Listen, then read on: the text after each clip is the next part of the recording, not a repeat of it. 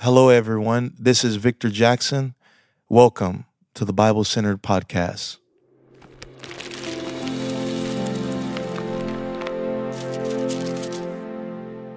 John chapter 20 and verse 24. But Thomas, one of the 12, called Didymus, was not with them when Jesus came.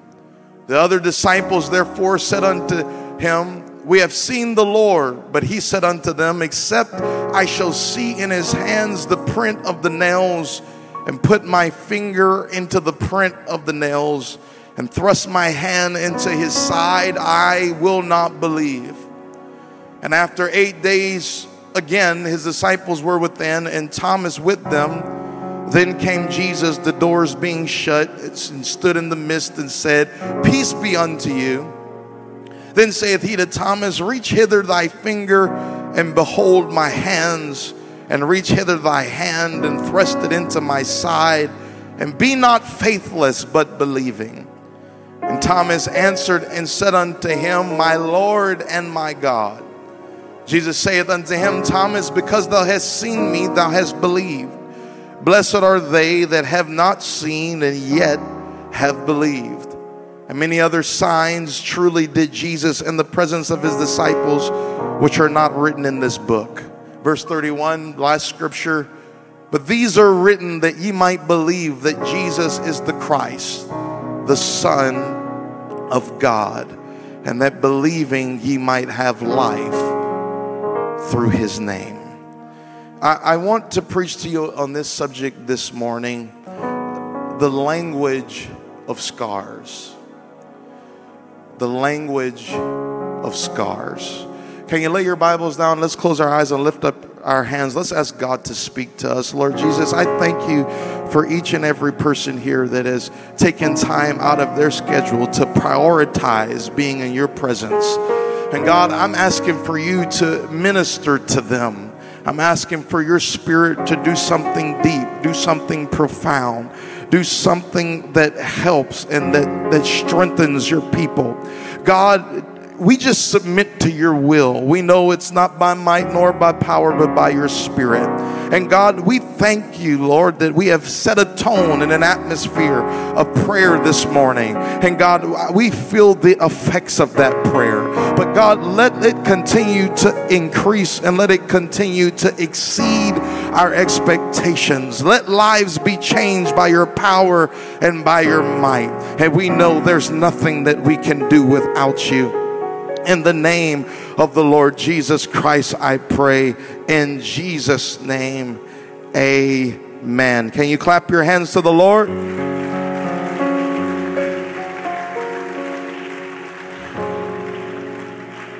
And you may be seated in the presence of the Lord. The language of scars. The first thing I would like to mention in this incredible text that we read, I want to give a backdrop into how God sees our pain. Pain is an incredible concept throughout Scripture because there's something about pain that doesn't need words of expression. You can look into somebody's eyes and notice if they are in pain. You can look at how someone walks and notice if they are in pain. There's something about pain that has its own language, a language that many doctors and researchers and scientists say that 70% of our communication is nonverbal. And there's something about pain, whether it be physical pain or spiritual pain, emotional pain, whatever the pain is, that there is a communication that every human heart understands. When someone tells you that they're happy, but you look in their eyes and what is communicated in their eyes doesn't agree with their words.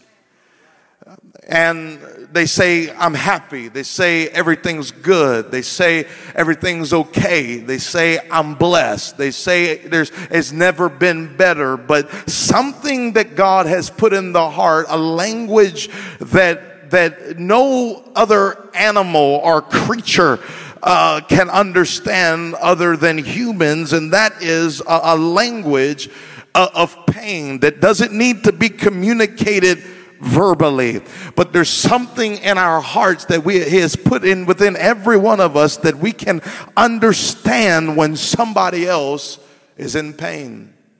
After you go through a season of depression, after you go through anxiety, after you have the battle with postpartum, after you have the battle with betrayal, now after you have overcome it, what begins to happen is you can see if somebody else is dealing with that same thing.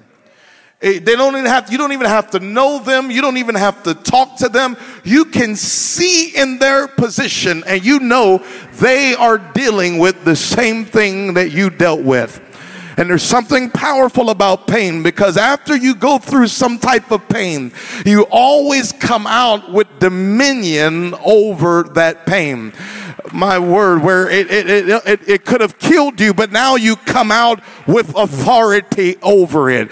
That depression could have took you out. You had suicidal thoughts, but after you survive the storm, now you are equipped with dominion to not only tear it down in your life, but now you have a prayer from your heart that has the ability to tear it down in somebody else's life. That's what happened with David whenever he went and battled Goliath. When he went and battled Goliath and he ran and he walked into that battle with just a rock. And with one rock, with one stone, he killed Goliath. But after he hit Goliath down, he didn't just want to win. He wanted to be more than a conqueror. So he took the sword out of the enemy's hand and he killed his enemy with his enemy's sword. My goodness. You see, he had dominion over what he went through.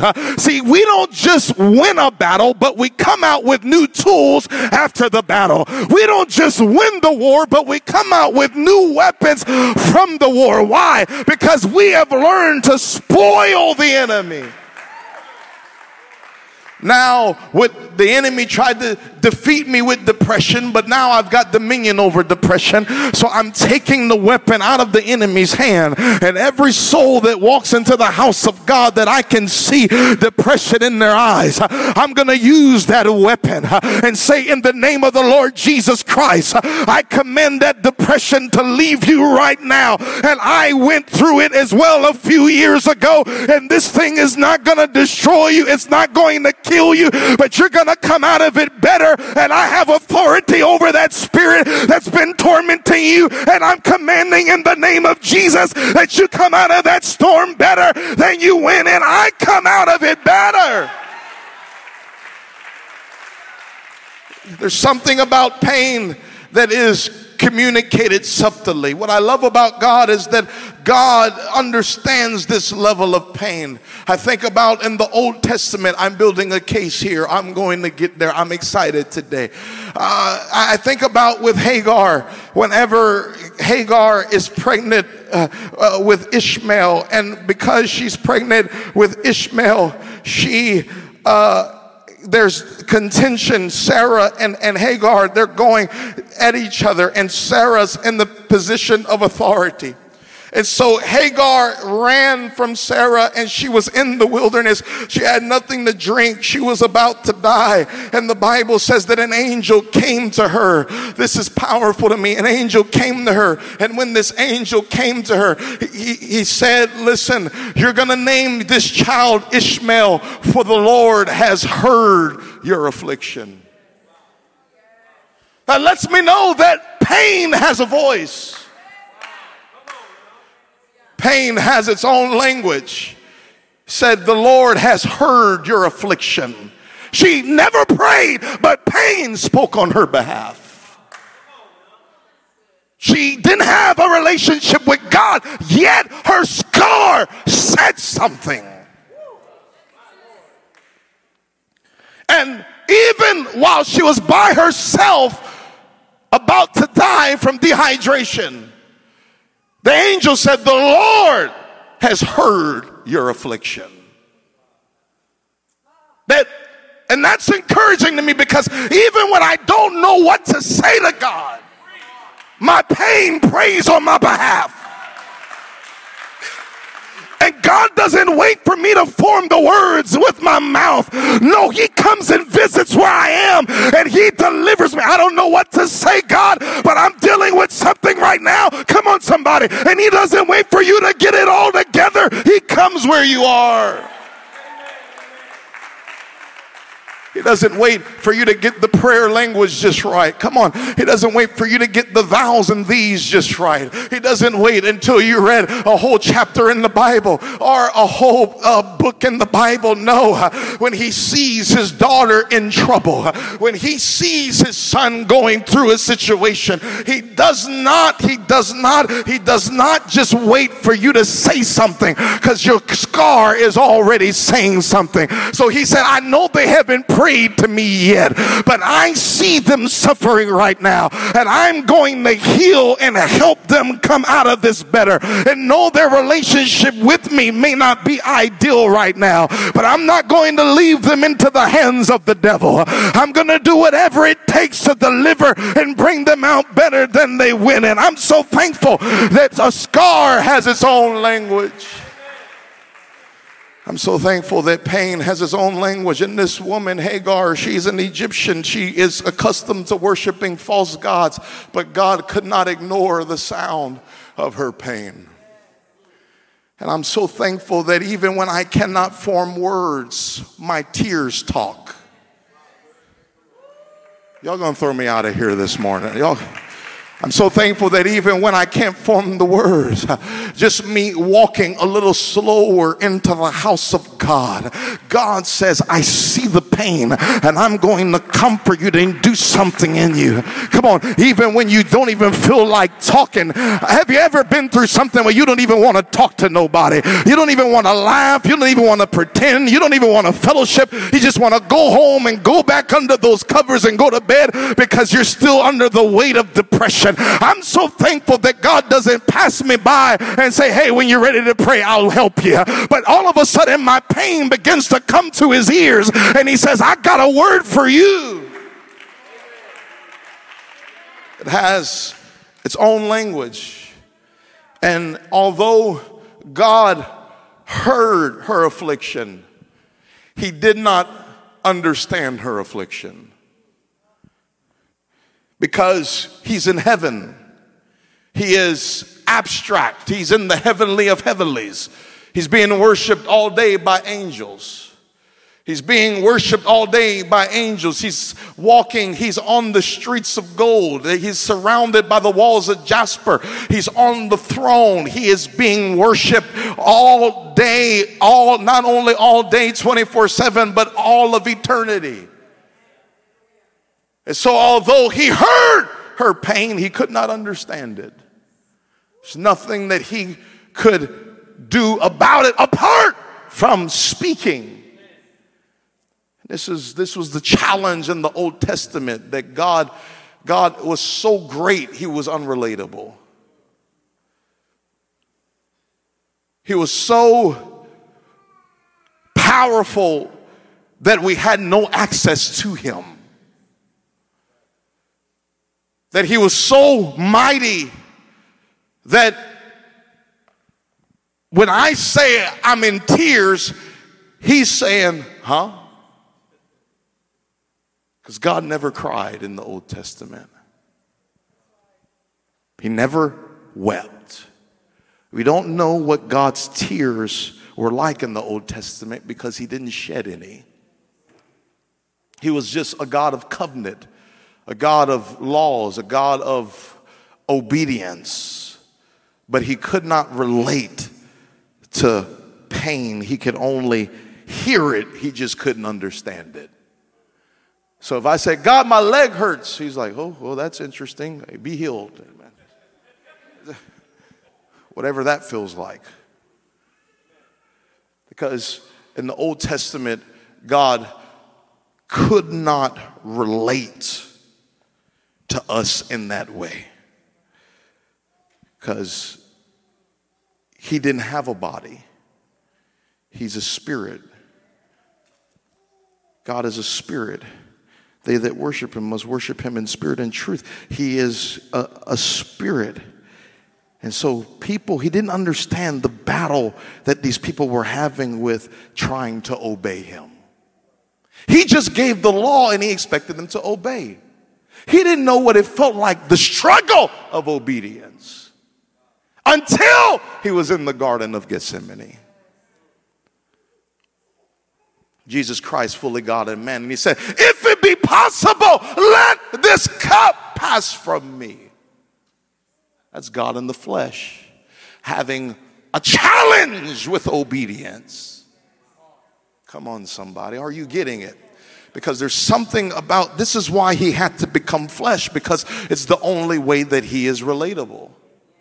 He had to feel, I wanted him to feel what I felt. That's what the writer said, that he was a high priest that was able to be touched with the feelings of our infirmities. You see, he couldn't feel us, he could only hear us in the Old Testament. He heard what we said, but he didn't feel what we said. Because he ain't been through nothing like that. He didn't know what anxiety felt like. He didn't know what depression felt like. He didn't know what pain felt like. He didn't know what that felt like. And so he could hear us, but he could not really understand our daily battle until he robed himself in flesh. The fullness of God came in the man Christ Jesus. Come on, somebody. Born of the Virgin Mary, fully God and fully man. The God-man, the Theanthropos. We needed his humanity to access his divinity.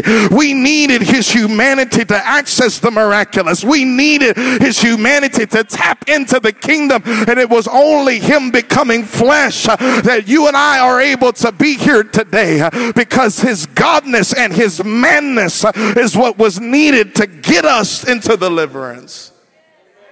Because the Bible says without the shedding of blood there can be no remission of sin.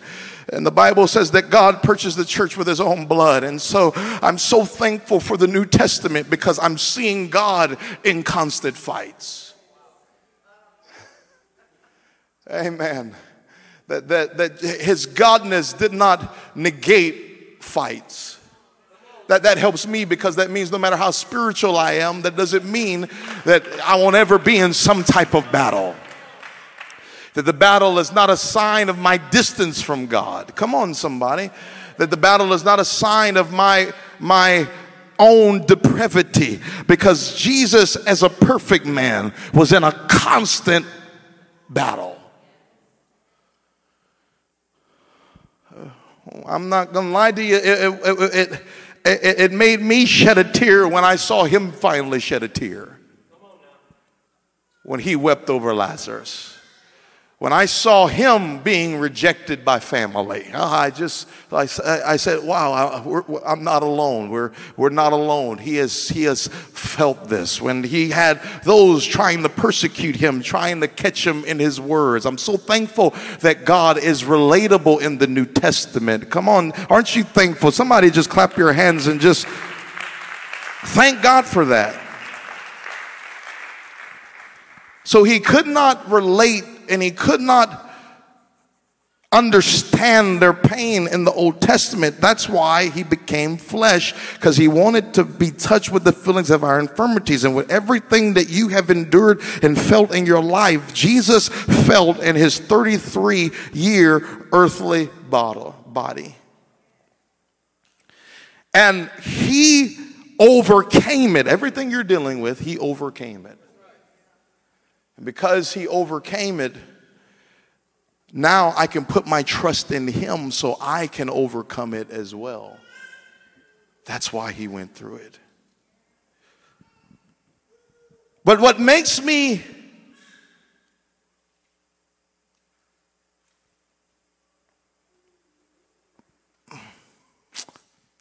nervous about the text that I read to you is I see a principle here that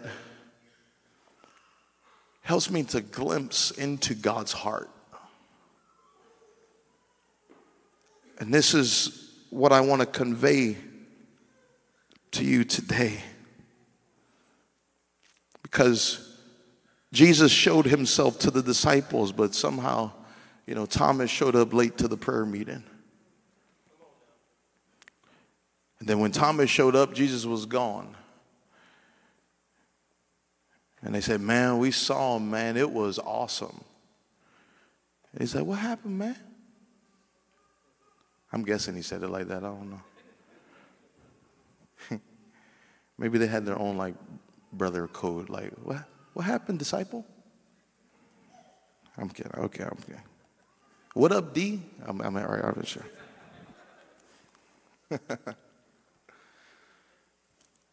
Y'all can laugh. Just go ahead. Somebody's holding in their laugh right now.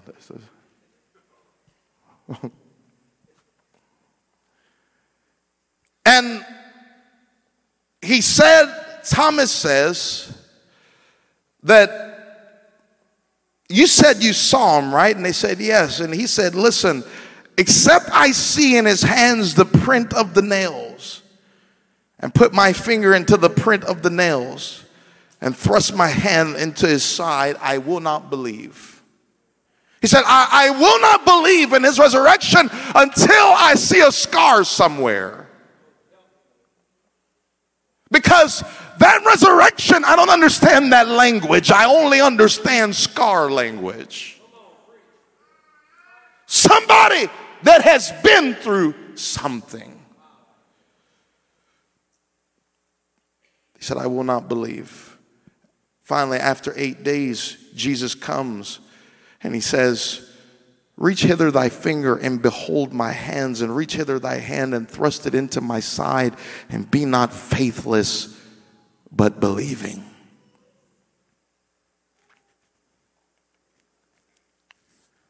With all the power of God that Jesus had, and this is where I'm getting. This is where I wanted to get here, because we got some thinking to do on this text. Because I want you to think with me.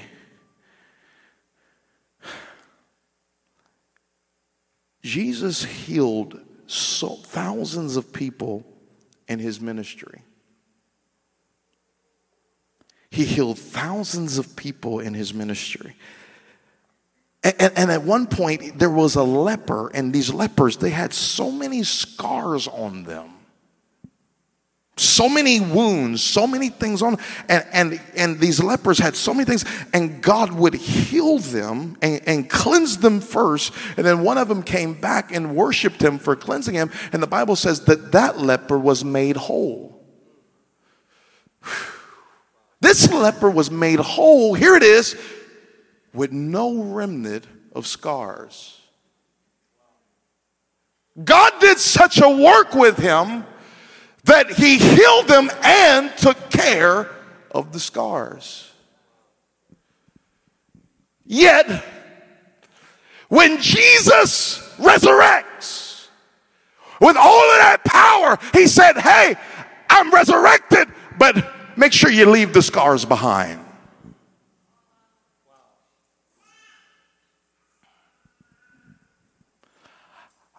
I'm resurrected, but don't leave the language of relatability. Are you okay? Give me my life back, but just don't take my scar away. Went, got the keys to death, hell, and the grave with scars.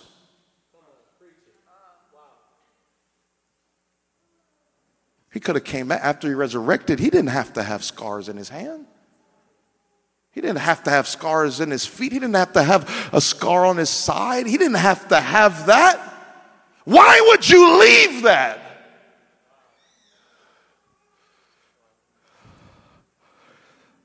Because it was that portion which was the relatability. It was the language of relatability. Yes, I'm resurrected, but I'm still scarred. And my scars doesn't mean I'm weak. It means in every scar there's a story. It means whatever came against me didn't kill me. It means I learned to heal no matter how deep the cut was, no matter how deep they pierced me, no matter how deep it hurt. The scar tells its own story, that what I went through didn't destroy me, but I was able to heal even in an impossible situation. He wanted to leave the scars behind. Give me my life, but leave the scars behind. Give me my body, but leave the scars behind. I'll resurrect out the tomb, but just don't take the scar away. And anybody would love to pray. I've got scars on my body from different surgeries that I've went through. Anybody, I've got an ugly scar on the side of my leg after tearing my lateral ligament in basketball. I still got scars. And anybody in humanity would love to say, God, take the scar away. But God said, no, you don't understand. I want to make sure I keep the print in my hands. I want to make sure I keep the wound in my side. So you never forget what I did for you. And you never forget how much I loved you. And you never forget what I went through, so you can have life and life more abundantly.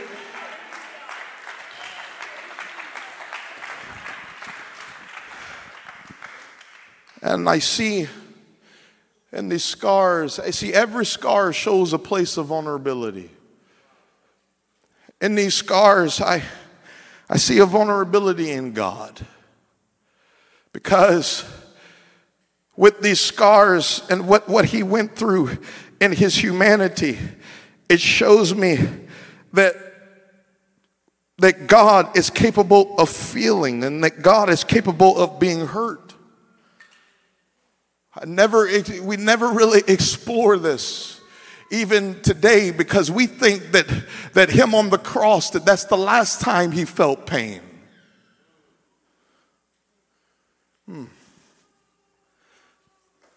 We think on the cross and in that 33 and a half years that's the last time we saw God being abused.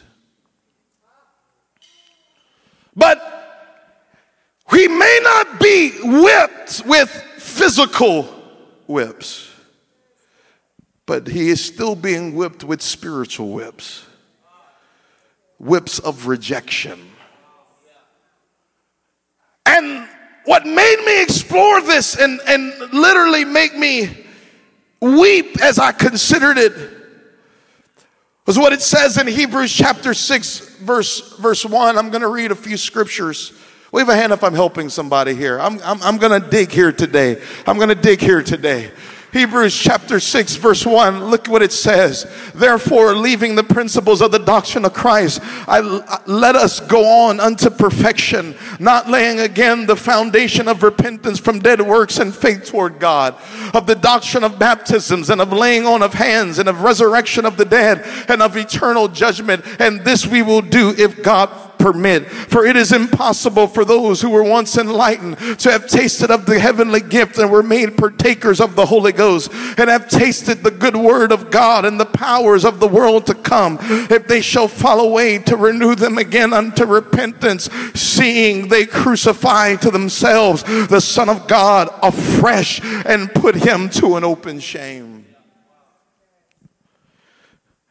What the writer of Hebrews is saying, that whenever we reject him and say, I don't want him, he said it's as if God is being crucified again.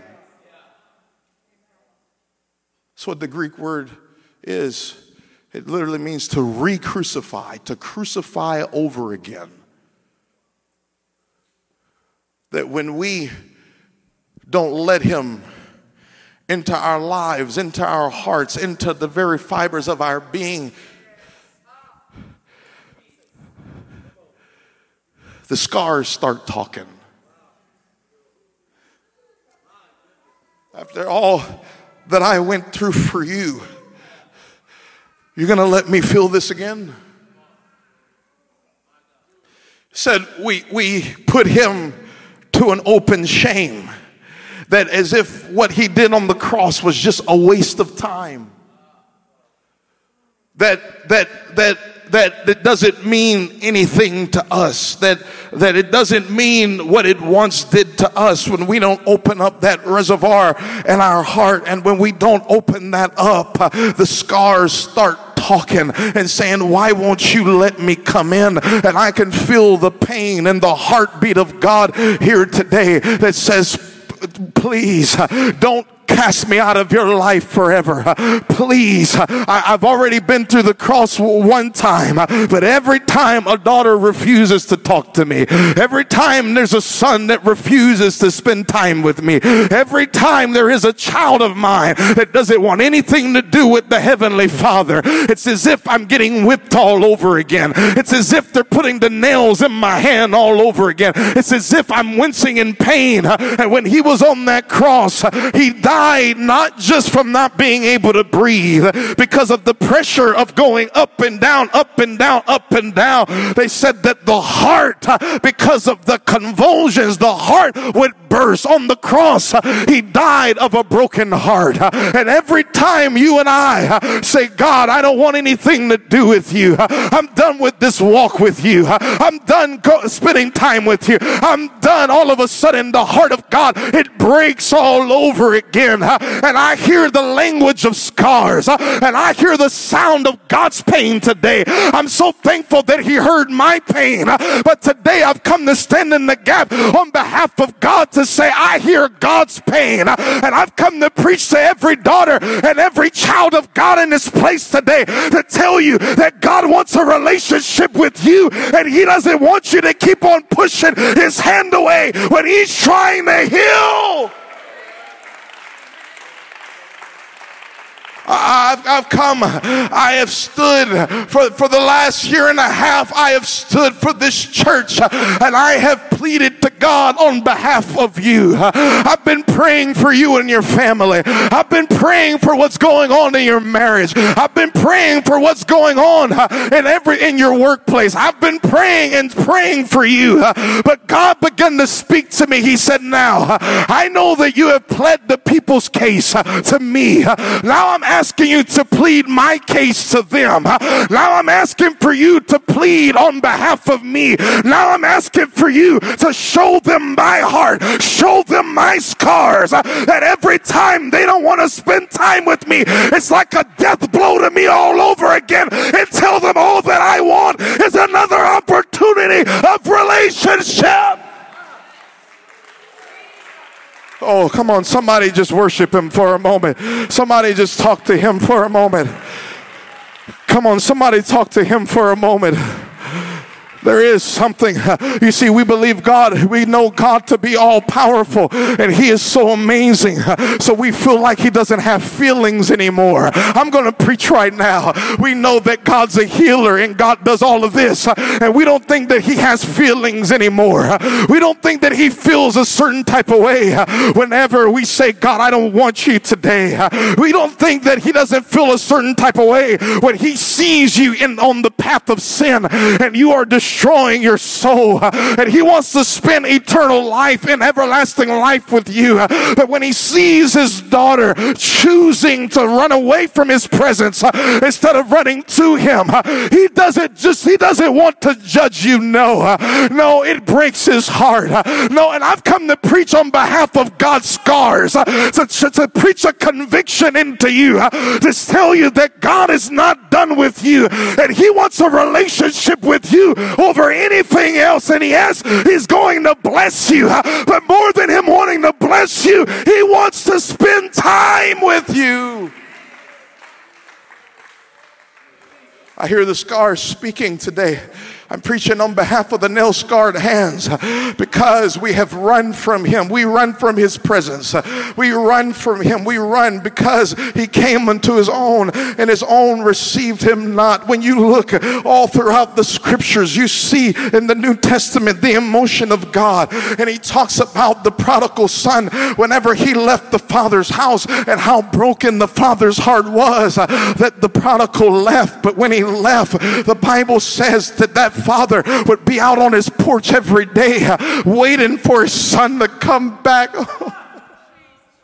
He'd be out on the porch every day waiting for the son to come back. back into proper relationship. And the Bible says that that son, whenever he finally began to make his way back, that while he was a great while off, while he was still afar off from the Father's presence, the Bible says that the father stepped off of the porch and ran to his son. My God, that is the heartbeat of God. Hey, I don't care how far you are from God today, when you make a decision, I'm coming back, hey, he's going to meet you the rest of the way, and he's going to bring you back into his presence. Oh, he's going to bring you back into his presence. And in this custom, it was illegal. It was prohibited for an elder to run. They did not allow the elders to run because they felt like if the elder ran, he would be dehumanizing himself as if he had no dignity. And because of the elder's holiness, there were laws, Judaism laws, that would say no elder could run, because when they would run, sometimes the robe would begin to expose some of the thigh. I'm going to preach right now. And they wanted the elders to preserve their dignity and their holiness and their honor. But what this elder did, what this daddy did when he saw his boy coming back to him, he said, I don't care what society thinks about me. I'm going to run where he is. And I'm willing to put aside everything else to come and see a child that wants to go back to dad's house. That wants to go back to dad's house. That's what he went through. That's what he went through. He went through it for relationship. We put a lot of emphasis on the cross, and I've preached it, and we talk about it, and we should, but you have to understand, you have a part to play. That all of our sins is what made those nails go in his hands. We put him there. Come on, somebody.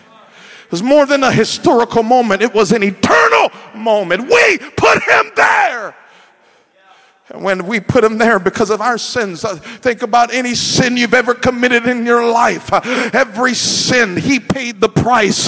He thought of each and every one of us on that cross.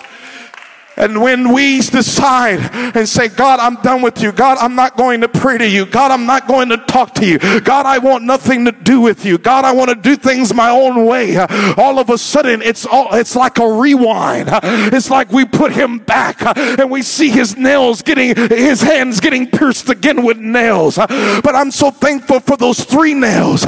You see, normally when you knit or when you make a tapestry, all you need is 1 nail.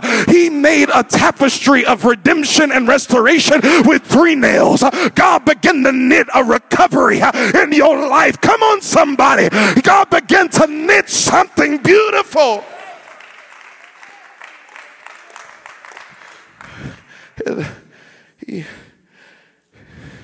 I'm come to preach on behalf of his scars.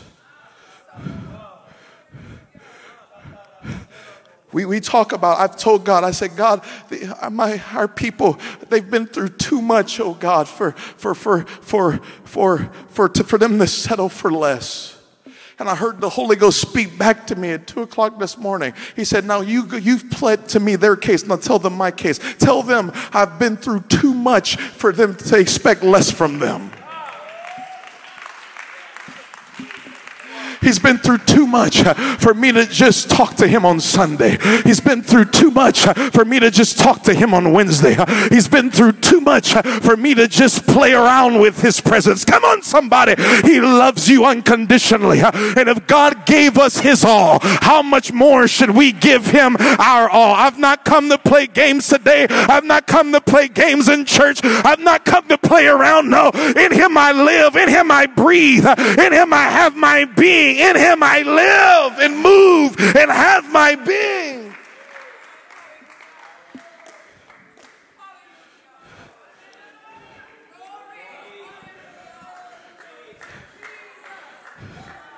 They speak his own language. If you don't hear God's voice, look at his scars. If you can't hear his voice, just think of his scars. And the scars will start talking back to you. Those scars and his hands, those print in his hands. you're supposed to be in his arms. That's why he did it. As a matter of fact, as those scientists and doctors have researched the crucifixion, they said whenever they put those nails in both of his hands, they said that what would happen over time is that the hands would begin to just start closing. The loss of blood.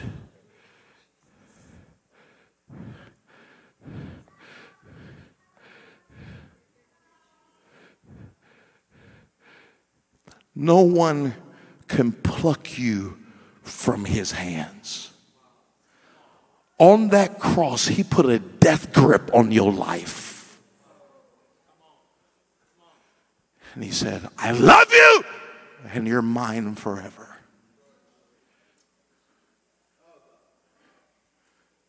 He said, everything about you belongs to me. But what he did on that cross, it was to make sure no enemy could ever pluck you out of his hands. No emotion, no sickness, no anxiety, no fear. What can separate us from the love of God? Not death, not life. Come on. There is no height, no breadth, nor width that can separate us from his love.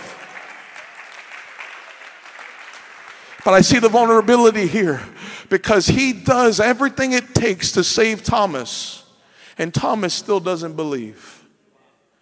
Said, listen, if you can't believe me in all of my power, can you take a look at my scars? See, before he died, he said, if you don't believe me for the work's sakes. Now he says, if you don't believe me for the scar's sake. And the Bible would say in verse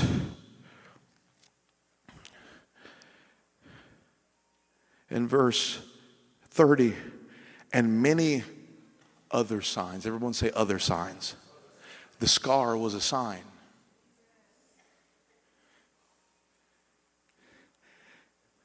I said the scar was a sign. It says, and many other signs truly did Jesus in the presence of his disciples, which were not written in this book. But he was saying that these scars was a sign to provoke belief. And when Thomas saw the scars, he said, my Lord and my God.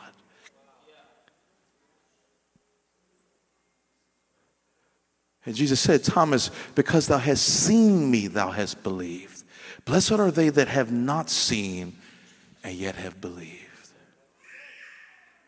He said, these things were written that you might believe that Jesus is the Christ.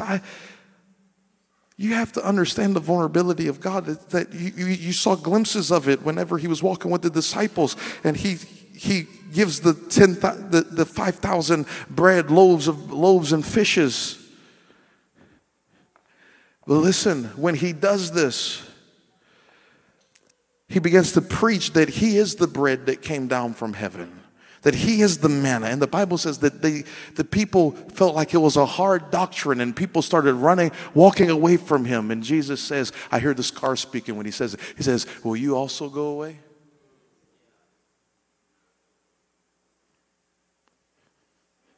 Will you also go away?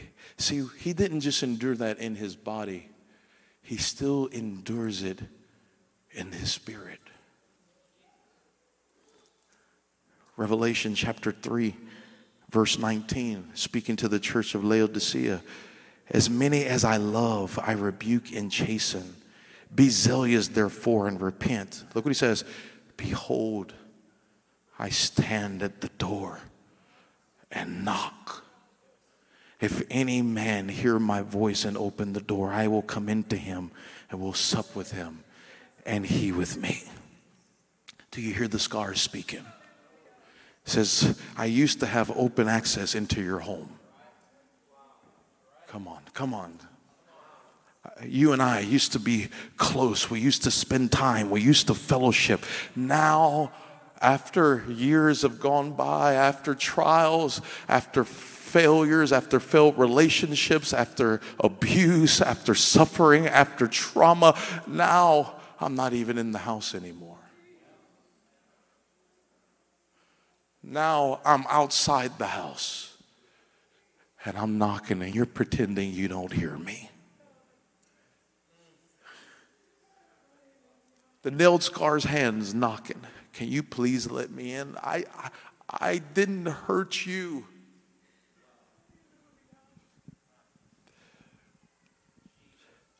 The people that hurt you, they are not me. So he says, so stop hurting me because people hurt you.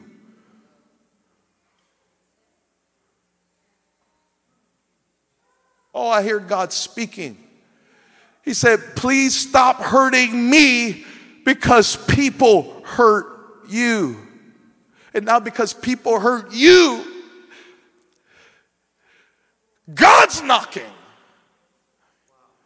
Can I please come in? I used to sit at that table. You and I used to talk. You used to tell me how much you loved me. You used to tell me how much you cared about me. You used to tell me you'd serve me forever. You used to tell me that I was the best thing that ever happened to you. How did I get outside the door? Where it's like you pretend you don't know me. And it's like you've drowned out my voice with the things of this world, with the news, with entertainment, with life, with problems, with all these things. You have drowned out my voice with all of these things. You pretend you can't hear me. And when I feel like convicting you, you turn the TV up a little bit louder. When I start convicting you, you turn the problems up a little bit louder. So you can't even hear my knock anymore. You have turned so many things up. You can't even hear me trying to enter in, trying to come in. And I am a gentleman. I will never barge into your life. I am a gentleman. I will never break down the door. I'll break down the doors of sin. I'll break down the doors of hell. I'll break down the doors of demons. But I will not break down the door into your heart.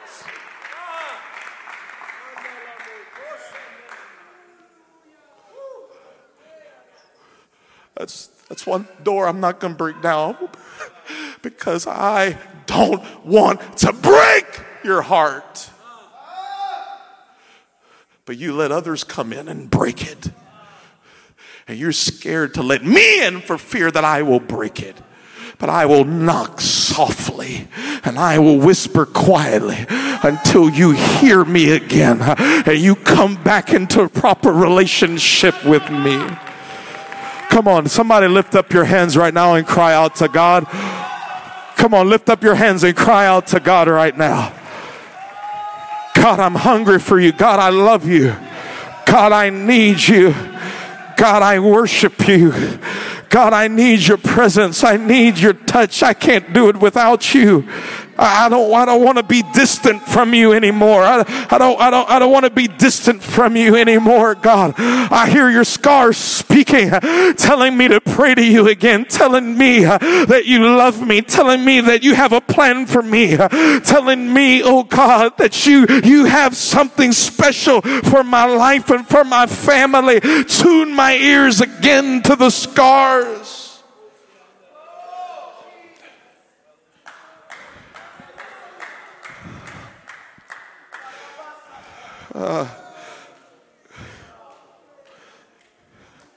I have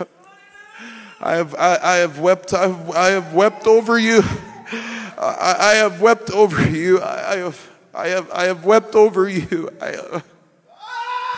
I have wept over you. I have wept over your family. I have wept over your situation. I have wept over your marriage. I have wept over your kids. I have prayed for you. And no matter if this is your first time visiting, let me tell you, I prayed for you this morning. I prayed for you at 2 o'clock this morning. I began to speak over your life and over your situations, I'm planning on meeting everybody here. Understand my heart. I love each of you. I love each of you. I love each of you. But let me tell you, I do have a relationship with God, and I hear God has been speaking to me this morning, saying, for the last year and a half, you pled on behalf of the people, and he said, I'm asking today, can you speak something on behalf of my scars and tell them that I miss the time that we used to spend together. Tell them that I missed when they used to say how much they love me, that I missed whenever they would just be in my presence and talk to me. Can you speak on behalf of the scars and tell them that I'm still waiting at the door for them to open it up again and allow me to come in? They used to let me minister in their relationships. Now they don't talk to me about it anymore. They used to talk to me about their workplace and their job and the opportunities, but they don't talk to me about it anymore. They used to talk to me about their future, but now they blame me for their past. I'm gonna preach to somebody here that God is still reaching out with his nail-scarred hands and saying, let me come in.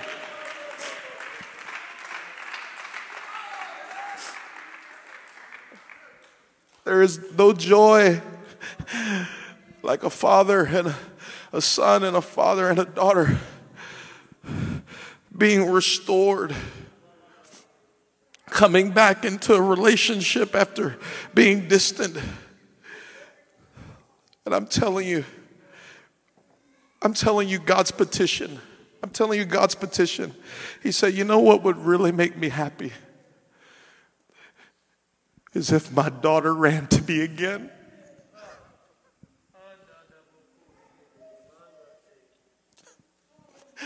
He said, you know what would really make me happy? Is if my son, instead of coming into my house just with all of his problems and all of his day and all of what he'd been through and all the stuff he blames me for, I would just love him. My son would just come into my house and say, Daddy,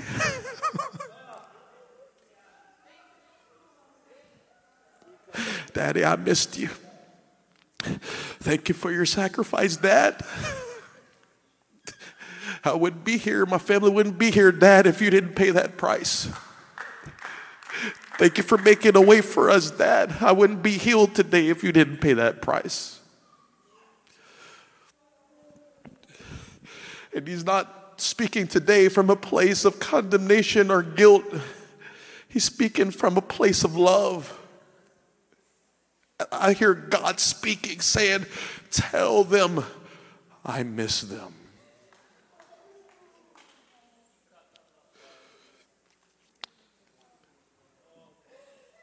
And when they don't want to talk to me, it feels like I'm on the cross all over again. Can you just lift up your hands and tell them you love them? That's it. Just tell them you love them. Just tell them you love them. Just tell them you love them. Come on, that's it. Everybody stand on your feet and just lift up your hands and tell them you love them. Oh, I feel his presence. That's it. Just lift up those hands from the front to the back and just tell them you love them. The scars are speaking right now. This is the language of scars right now. God's been standing at the door and knocking. God's been standing at the door and knocking. Oh, Jesus. Thank you for your love, God. Thank you for your people, God. Thank you for their hunger, God. Thank you for their sincerity. We're seeking after you today.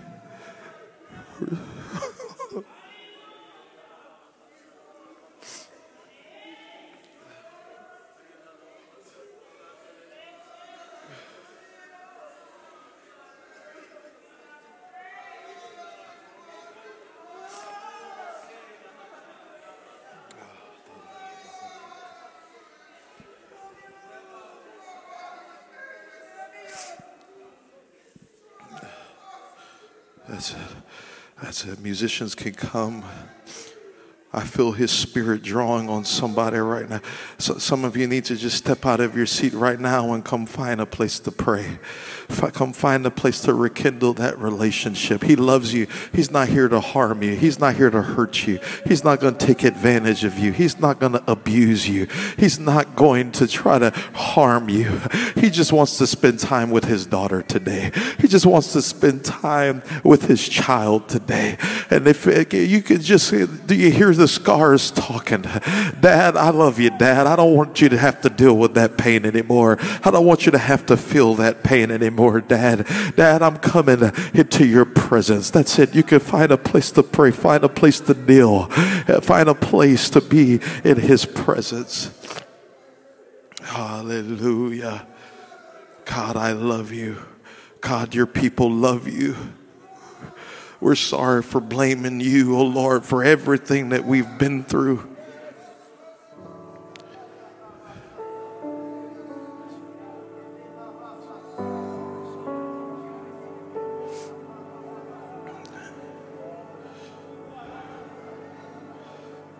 I love you, Dad. I love you, Dad. I love you, Dad. God, I'm sorry that my pain has made me a bit distant from you. I'm sorry that the trauma that I've endured has made me a bit distant from you. But I hear you knocking again. I hear you knocking again. And no matter how unworthy I feel, you're still knocking. No matter how much of a failure I feel, you're still knocking, saying, child, I love you. I love you. I love you. I love you.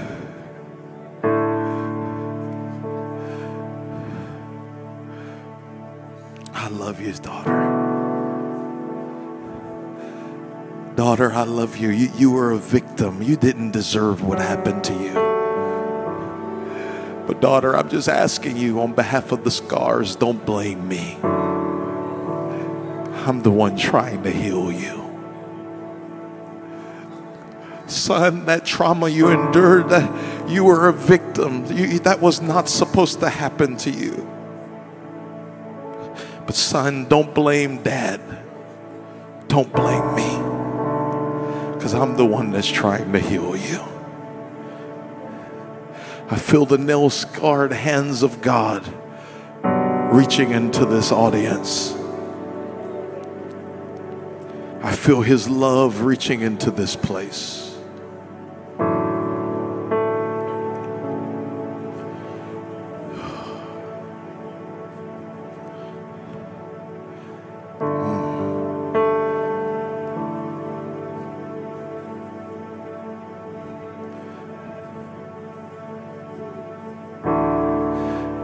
It's easy to become distant to him after we've been hurt. But God has given you a glimpse into his heartbeat. And God is speaking to every person here, saying, I miss you. I miss you.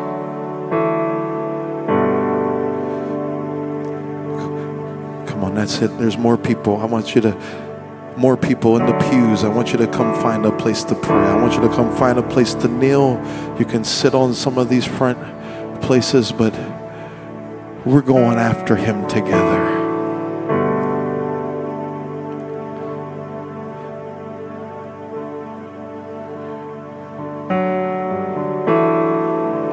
I hear the scars speaking right now. Don't deny me, please. I'm begging you. Don't deny me. Don't run from me. It breaks my heart because I love you. I love you. I love you. And nothing you've been through can stop me from loving you. No mistake you've made can stop me from loving you. No attitude you've had against me can stop me from loving you. Hear the scars speak. I love you. But God, look what I did. I know I love you. But God, you heard what I said. I know I love you. But God, you know how long I've been away from you. I know, and I still love you.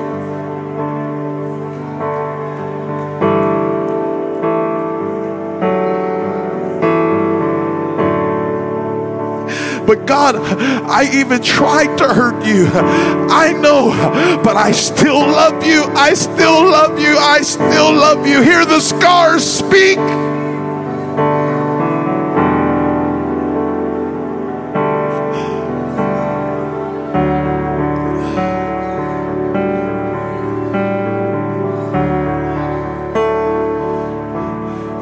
Come on, that's it. I want you to pray with somebody nearby you right now. Come on, I want you to pray with somebody nearby you right now. From the front to the back, in the pews, everybody. I don't want you to be by yourself right now. I want you to join with somebody. You need to feel the love of God right now.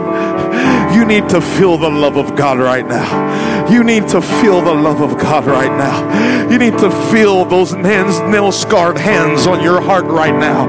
He's still knocking. He's still knocking. He's still knocking. He's still knocking. And all he's saying is, I love you. I love you. I love you. And I'll love you forever. I'll love you forever. I'll love you forever. I'll love you forever. Thank you so much for listening. For more information, you can follow my social media page, Victor M. Jackson, or you could come visit us in Orlando, Florida at Bible Center of Orlando. Thank you for joining us. God bless.